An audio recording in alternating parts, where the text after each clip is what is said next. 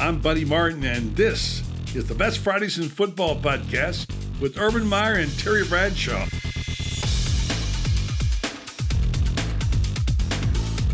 I'm glad to be back with Coach this week as we're mounting our preseason charge, getting ready to talk football and celebrate the great game, which we think is the best in America. Urban, I hope you're doing well. I'm doing good, buddy. Good to talk to you. You know, Urban, a lot of turmoil about schedules, of course, and by the time we go on the air with this, it'll probably be changed again. But I want to get your comments, particularly about the conference-only things that came down. I know you were, according to the reports, I must ask you if this is accurate, you were unhappy about the moving of the Ohio State-Michigan game.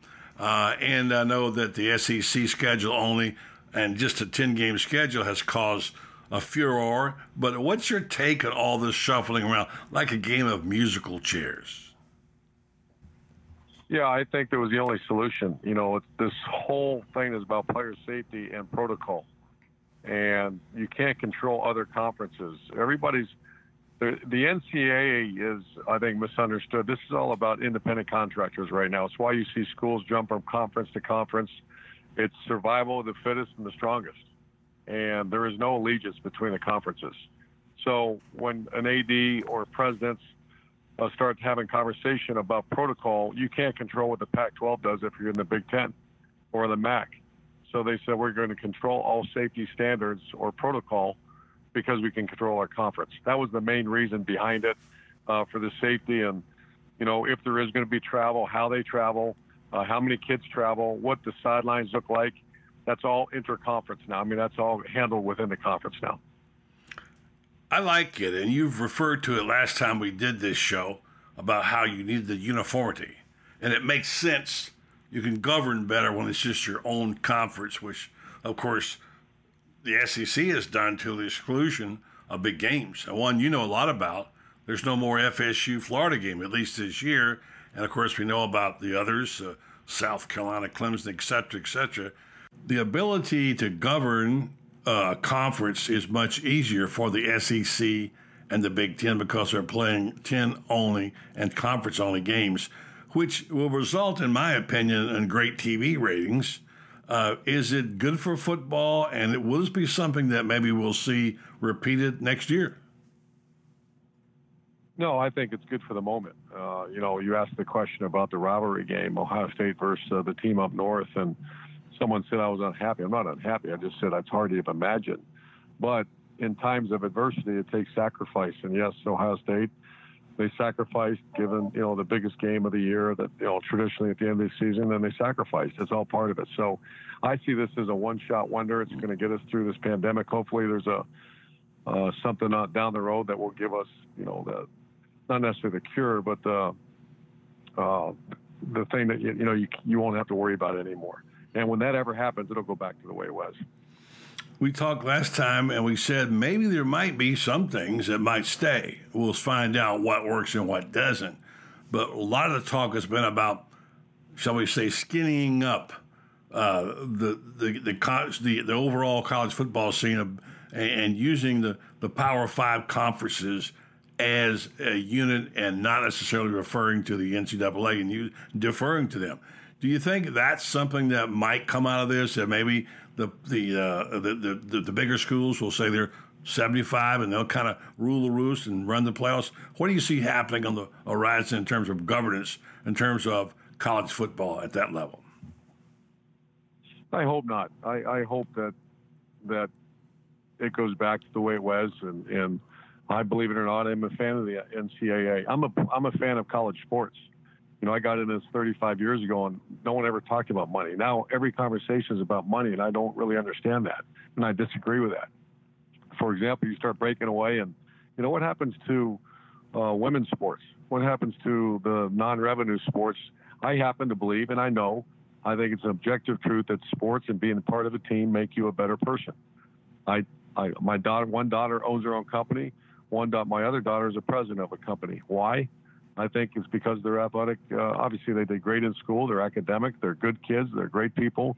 But they had great coaches that taught them about the greater good, something more important than you, and that's called team.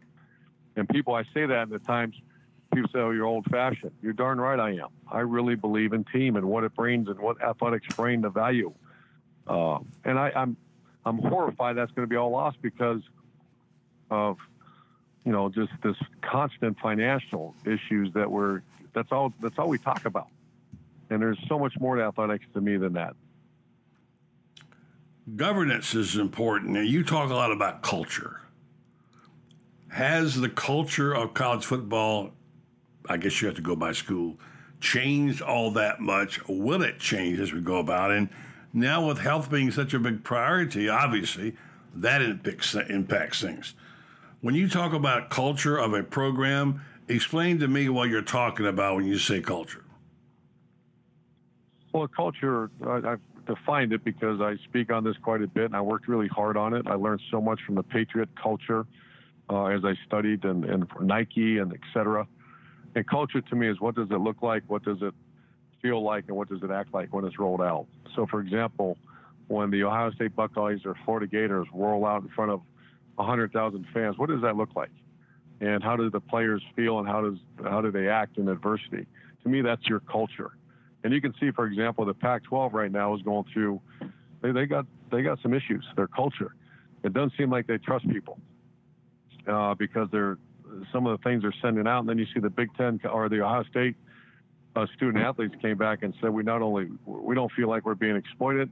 We feel very strong about our coaches, about our team doctors, and they have our best interest in mind. They obviously trust the AD and the coaches at Ohio State. So to me, culture is what it looks like, feels like, acts like, and also is there trust involved.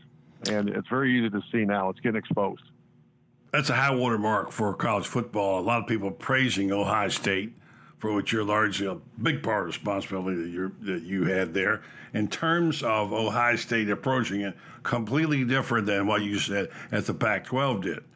It's interesting to see what happens when you get power. And sometimes some people are not ready for power. Why do you think Ohio State was able to handle it so well, and other people are concerned it's gotten out of hand in the Pac-12? Yeah, when I watch the Pac-12 and I hear it, am I saying it's wrong? No, I'm just saying I can read into it. And it's all about distrust. There is distrust in the Pac-12. And then I read what the student athletes weren't told to do. As a matter of fact, I was with Gene Smith and talked to him right after it came out, and he got emotional about it. That our kids are treated right. They get the best of the best of the best academically, facility-wise, coaching-wise, nutrition-wise, health and safety-wise, and everyone here knows it. And so when I hear the word exploitation that came out of the Pac-12, I'm like, wow, that must be just terrible. If the players really feel they're being exploited by their coaches and the administration, I can't imagine that. Once again, am I being critical of it? No, I don't know what's going on out there. I read it, and I'm smart enough to see when you read it that there must be severe mistrust amongst the schools in the Pac-12. Trust is a lot of what your program has been built on. We're going to talk for a second here in a minute about the Champions Club that you started and how that has given athletes a chance to impact the culture of their own team. And we'll discuss that. In fact, let's discuss it now, because that was a big part of what you did at Florida with your Champions Club, where you people who stepped up, they got special dispensation. They got treats. They got better dinners. They got and it developed that culture in a way where you're accountable to your teammates in a big way. Is that still a part of what you taught at Ohio State? And is it something you've put in all your programs, the Champions Club? Sure. I believe athletics are a meritocracy. I believe society should be a meritocracy. You get what you earn. You're responsible for your own behavior, and it's called personal responsibility. And when you do great, you should be rewarded. When you don't do great, you should not be rewarded. I mean, our job as coaches is to impact behavior of young people. And how do you do that? You reward them when it's great, and you maybe treat them differently when it's not so great. Because if there's no incentive to be great, why are you great? Why do that? So, yeah, that goes back from my playing days. I never quite understood why a player does everything right, goes to class, plays hard, does everything right, and he gets treated the same way as a guy that does everything wrong. And I just promised myself if I ever became a head coach, I was going to make sure that I'm going to treat the players, and I'm not just talking about their performance on the field, I'm talking about everything. So I want to really reward And that's been a huge part of our program everywhere we've been. And, you see the coaches that were on our staff in previous years that's continued throughout the other programs. Let's talk about one player in particular. And while you don't like to favor one, it's hard not to favor somebody that did as much as Tim Tebow did. And coming up, the SEC Network is going to feature a special tribute to your quarterback, Tim Tebow, on August 14th, his birthday. And they'll talk about all the things he accomplished. And you start thinking about it, it almost is surreal. I called you or texted you the night they replayed the 2008 Florida-Alabama game on the SEC Network, and I said to you, wow, this is amazing. And you said you'd never seen it, but you still know this might have been the moment for you. Tim Tebow is almost now beyond famous. He's like a folklore figure. And the SEC, of course, the network knows this, and they're going to be doing this special with something like 6 hours on Tim Tebow. And there was a time when people couldn't get enough of Tim Tebow. When you just look at his numbers, 145 career touchdowns, 9th overall in the NCAA, number one in the SEC history, 23 touchdowns on the round, tops in the SEC a year. And I remember the night I was standing there in the locker room after Tim had his 7-touchdown night against South Carolina in Columbia. And I remember when someone told you, and you said, he got 7? Amazing, 2007. 7 touchdowns, and that was a moment that was so big it almost escaped us. Can you go back to that night and think about that 7 touchdowns against a pretty good team? Yeah, really good team, and I once again didn't realize it. You look back, and that was a Heisman-worthy performance. And if you remember, Percy Harvin did not play that game. Mm-hmm. And so he had to carry a lot of the mail for us that day. And like you said, South Carolina was a very good team, and we just kept, never felt comfortable. I remember being involved in the play calling and never felt comfortable. Even when we were running out the clock, he threw his last touchdown, I believe, to Bubba Caldwell. Where you could have maybe run out the clock, but we just never felt comfortable because, Steve Spurrier and the Gamecocks were a good offensive team. So, yeah, I remember it very well. And, obviously running and passing, he had a great day. And that'll go down as one of the great performances by a quarterback of all time. I thought of a question for you today. I was thinking about Tim, and I thought, I wonder how Urban would answer this. I think I know. Is he a tailback who can throw or a quarterback who can run? Oh, no, he's a quarterback who can run. He's a second, or at least he was. I got to check up again. But when he finished, he was the second most efficient passer in the history of the game. And that includes Tom Brady and Peyton Manning and all the great players that went on to the NFL. So his time at Florida, he finished as the second most efficient quarterback ever to play. And so, of course, he was, I didn't obviously translate to the NFL, but I'm very biased. I think he's the best player ever to play college football. Urban, let me take you back to a moment, and this is something I didn't know until after, and we wrote about it in your book, Urban's Way, which I think I've said this to you and I've said to other people, one of the real terrific jobs of coaching. Sometimes don't say anything, a lesson all coaches could learn from. And take us back to that night, a day at Florida Field, where Tim failed to get that yard on 4th down. He turned the ball over and lost to Ole Miss. And that was the night, of course, the day he would make the promise. But before that, I forget if it was before or after, he was in his locker and he was absolutely just crying a river of tears. And you take it from here, but as I recall, you walked up to him and saw him, and what did you do? Yeah, I just sat next to him. And, at that point, most everybody, from just anger to disappointment to being devastated. Most of the players and coaches had already left. And, I had a hard time even functioning after that game. And it's a little bit like you go through hard times in your life. Who do you want to be around? Those you love or those you care about in your family. And that was professionally, that was one of the hardest days I've had. And so I looked for my guy, and sure enough, he was sitting right there in his locker. I just simply sat next to him, and we didn't say a word. We just sat there for quite a while, actually. And that's afterwards he got called into the media, and And I kind of went about my way and went to work, and I didn't hear about the speech until the next day. And I told you, I think before, that I was devastated that not devastated, but just disappointed, because I thought there was for sure he was going to blow back, because I really believe, and as unfortunate as all is, there's people out there actually try to hurt you in the, that write really bad things about you and try to hurt you.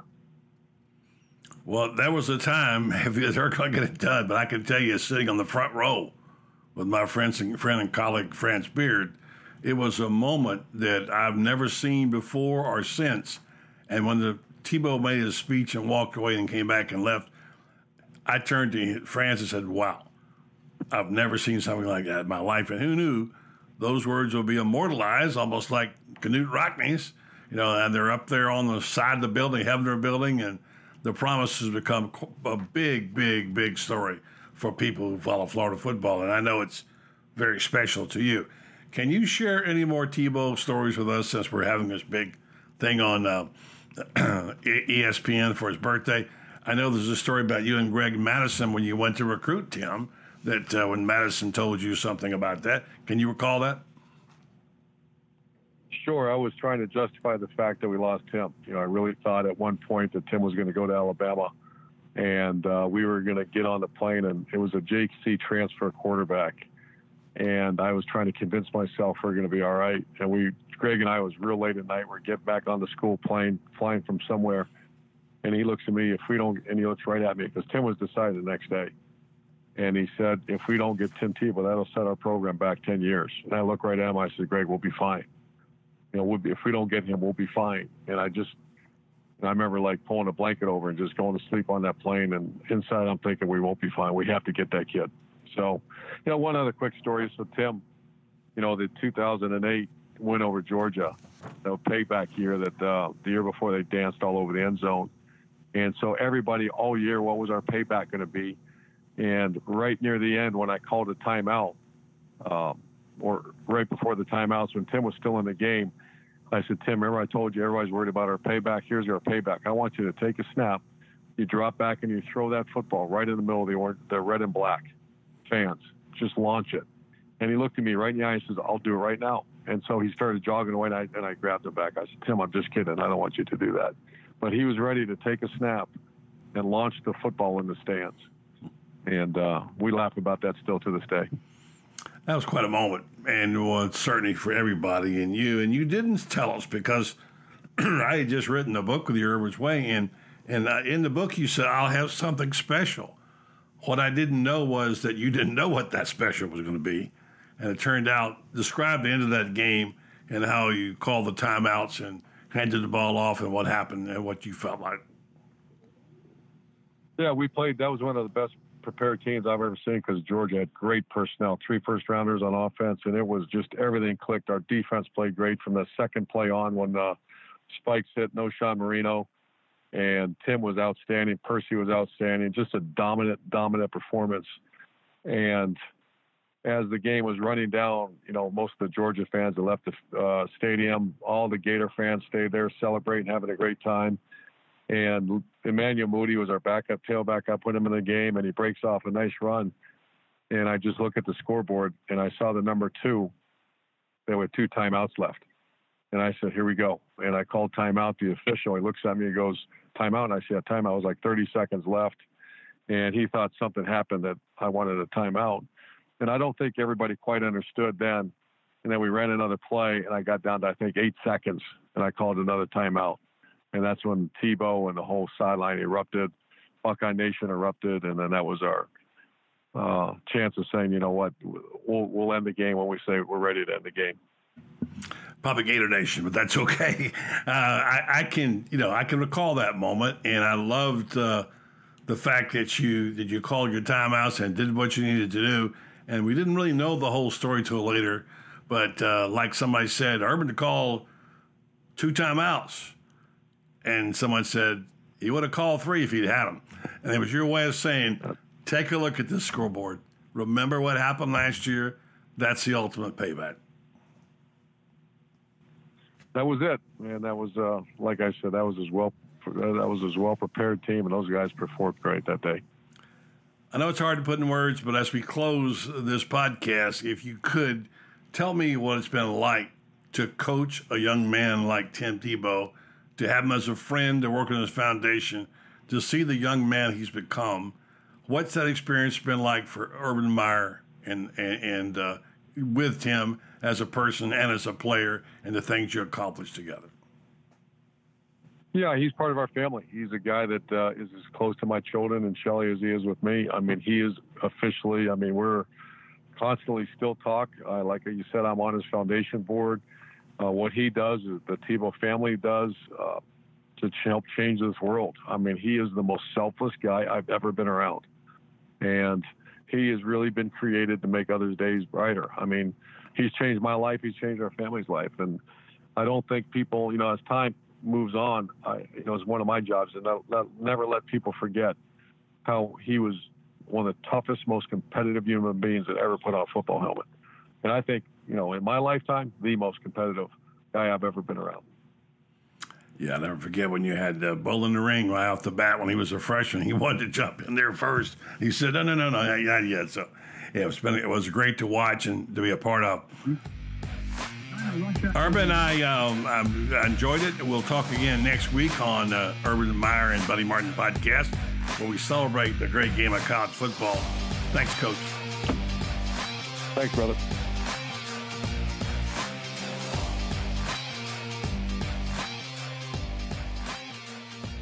Thanks for listening to Best Fridays in Football, and thanks to Urban Meyer and Terry Bradshaw.